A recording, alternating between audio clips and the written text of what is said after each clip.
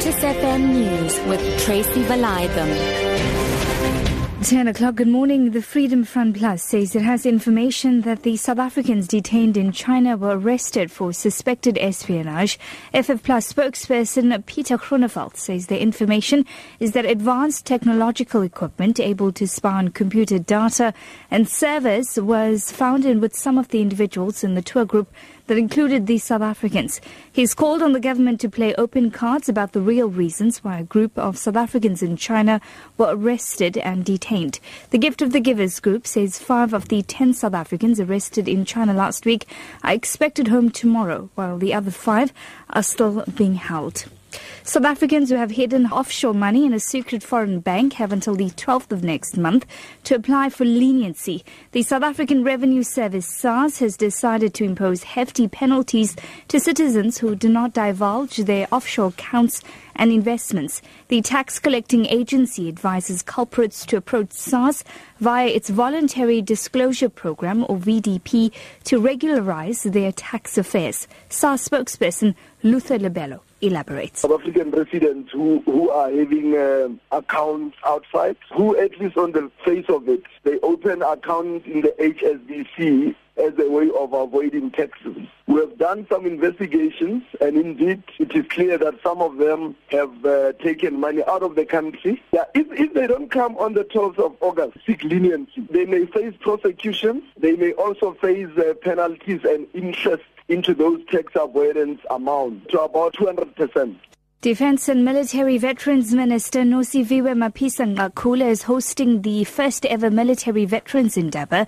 The 2-day meeting in Boksburg, east of Johannesburg, will cover issues such as access to decent housing, education support, healthcare and other benefits which affect veterans and their dependents. Mapisa-Nqakula says the Endeavour, which began yesterday, is well attended. The issue at the centre of the discussions right now is the rolling out of socio-economic benefits of military veterans, issues of skills development, economic empowerment, because veterans who, some of them, do not necessarily have the kinds of skills you and I would have. These are people who were involved in fighting for the struggle for the liberation of this country. It's not that just the non-statutory forces who are attending the Indaba, it's all veterans. The other matter which came out is the issue of housing. It's a good gathering of people. I must say it is well attended. Eurozone finance ministers are due to hold a conference shortly to discuss the next step in negotiating a bailout for Greece. In a late-night discussion, Greek MPs overwhelmingly accepted the EU's tough conditions for a new rescue package. The legislation includes tax rises and an increase in the retirement age. Prime Minister Alexis Tsipras said he did not believe in the deal, but nonetheless urged MPs to approve the measures. I will admit that the measures we're tabling are harsh, and I don't agree with them. I don't believe they'll help the Greek economy, and I say so openly. But I also say that I must implement them, and that is the difference between us. This blackmail you refer to, do you believe it's real or imagined? If you believe it's imagined, then I am open to alternative options. If, however, you believe the blackmail is real, then there is no other option than for all of us to share the burden of this responsibility. Your top story this hour, the Freedom Front Plus says it has information that the South Africans detained in China were arrested for suspected espionage.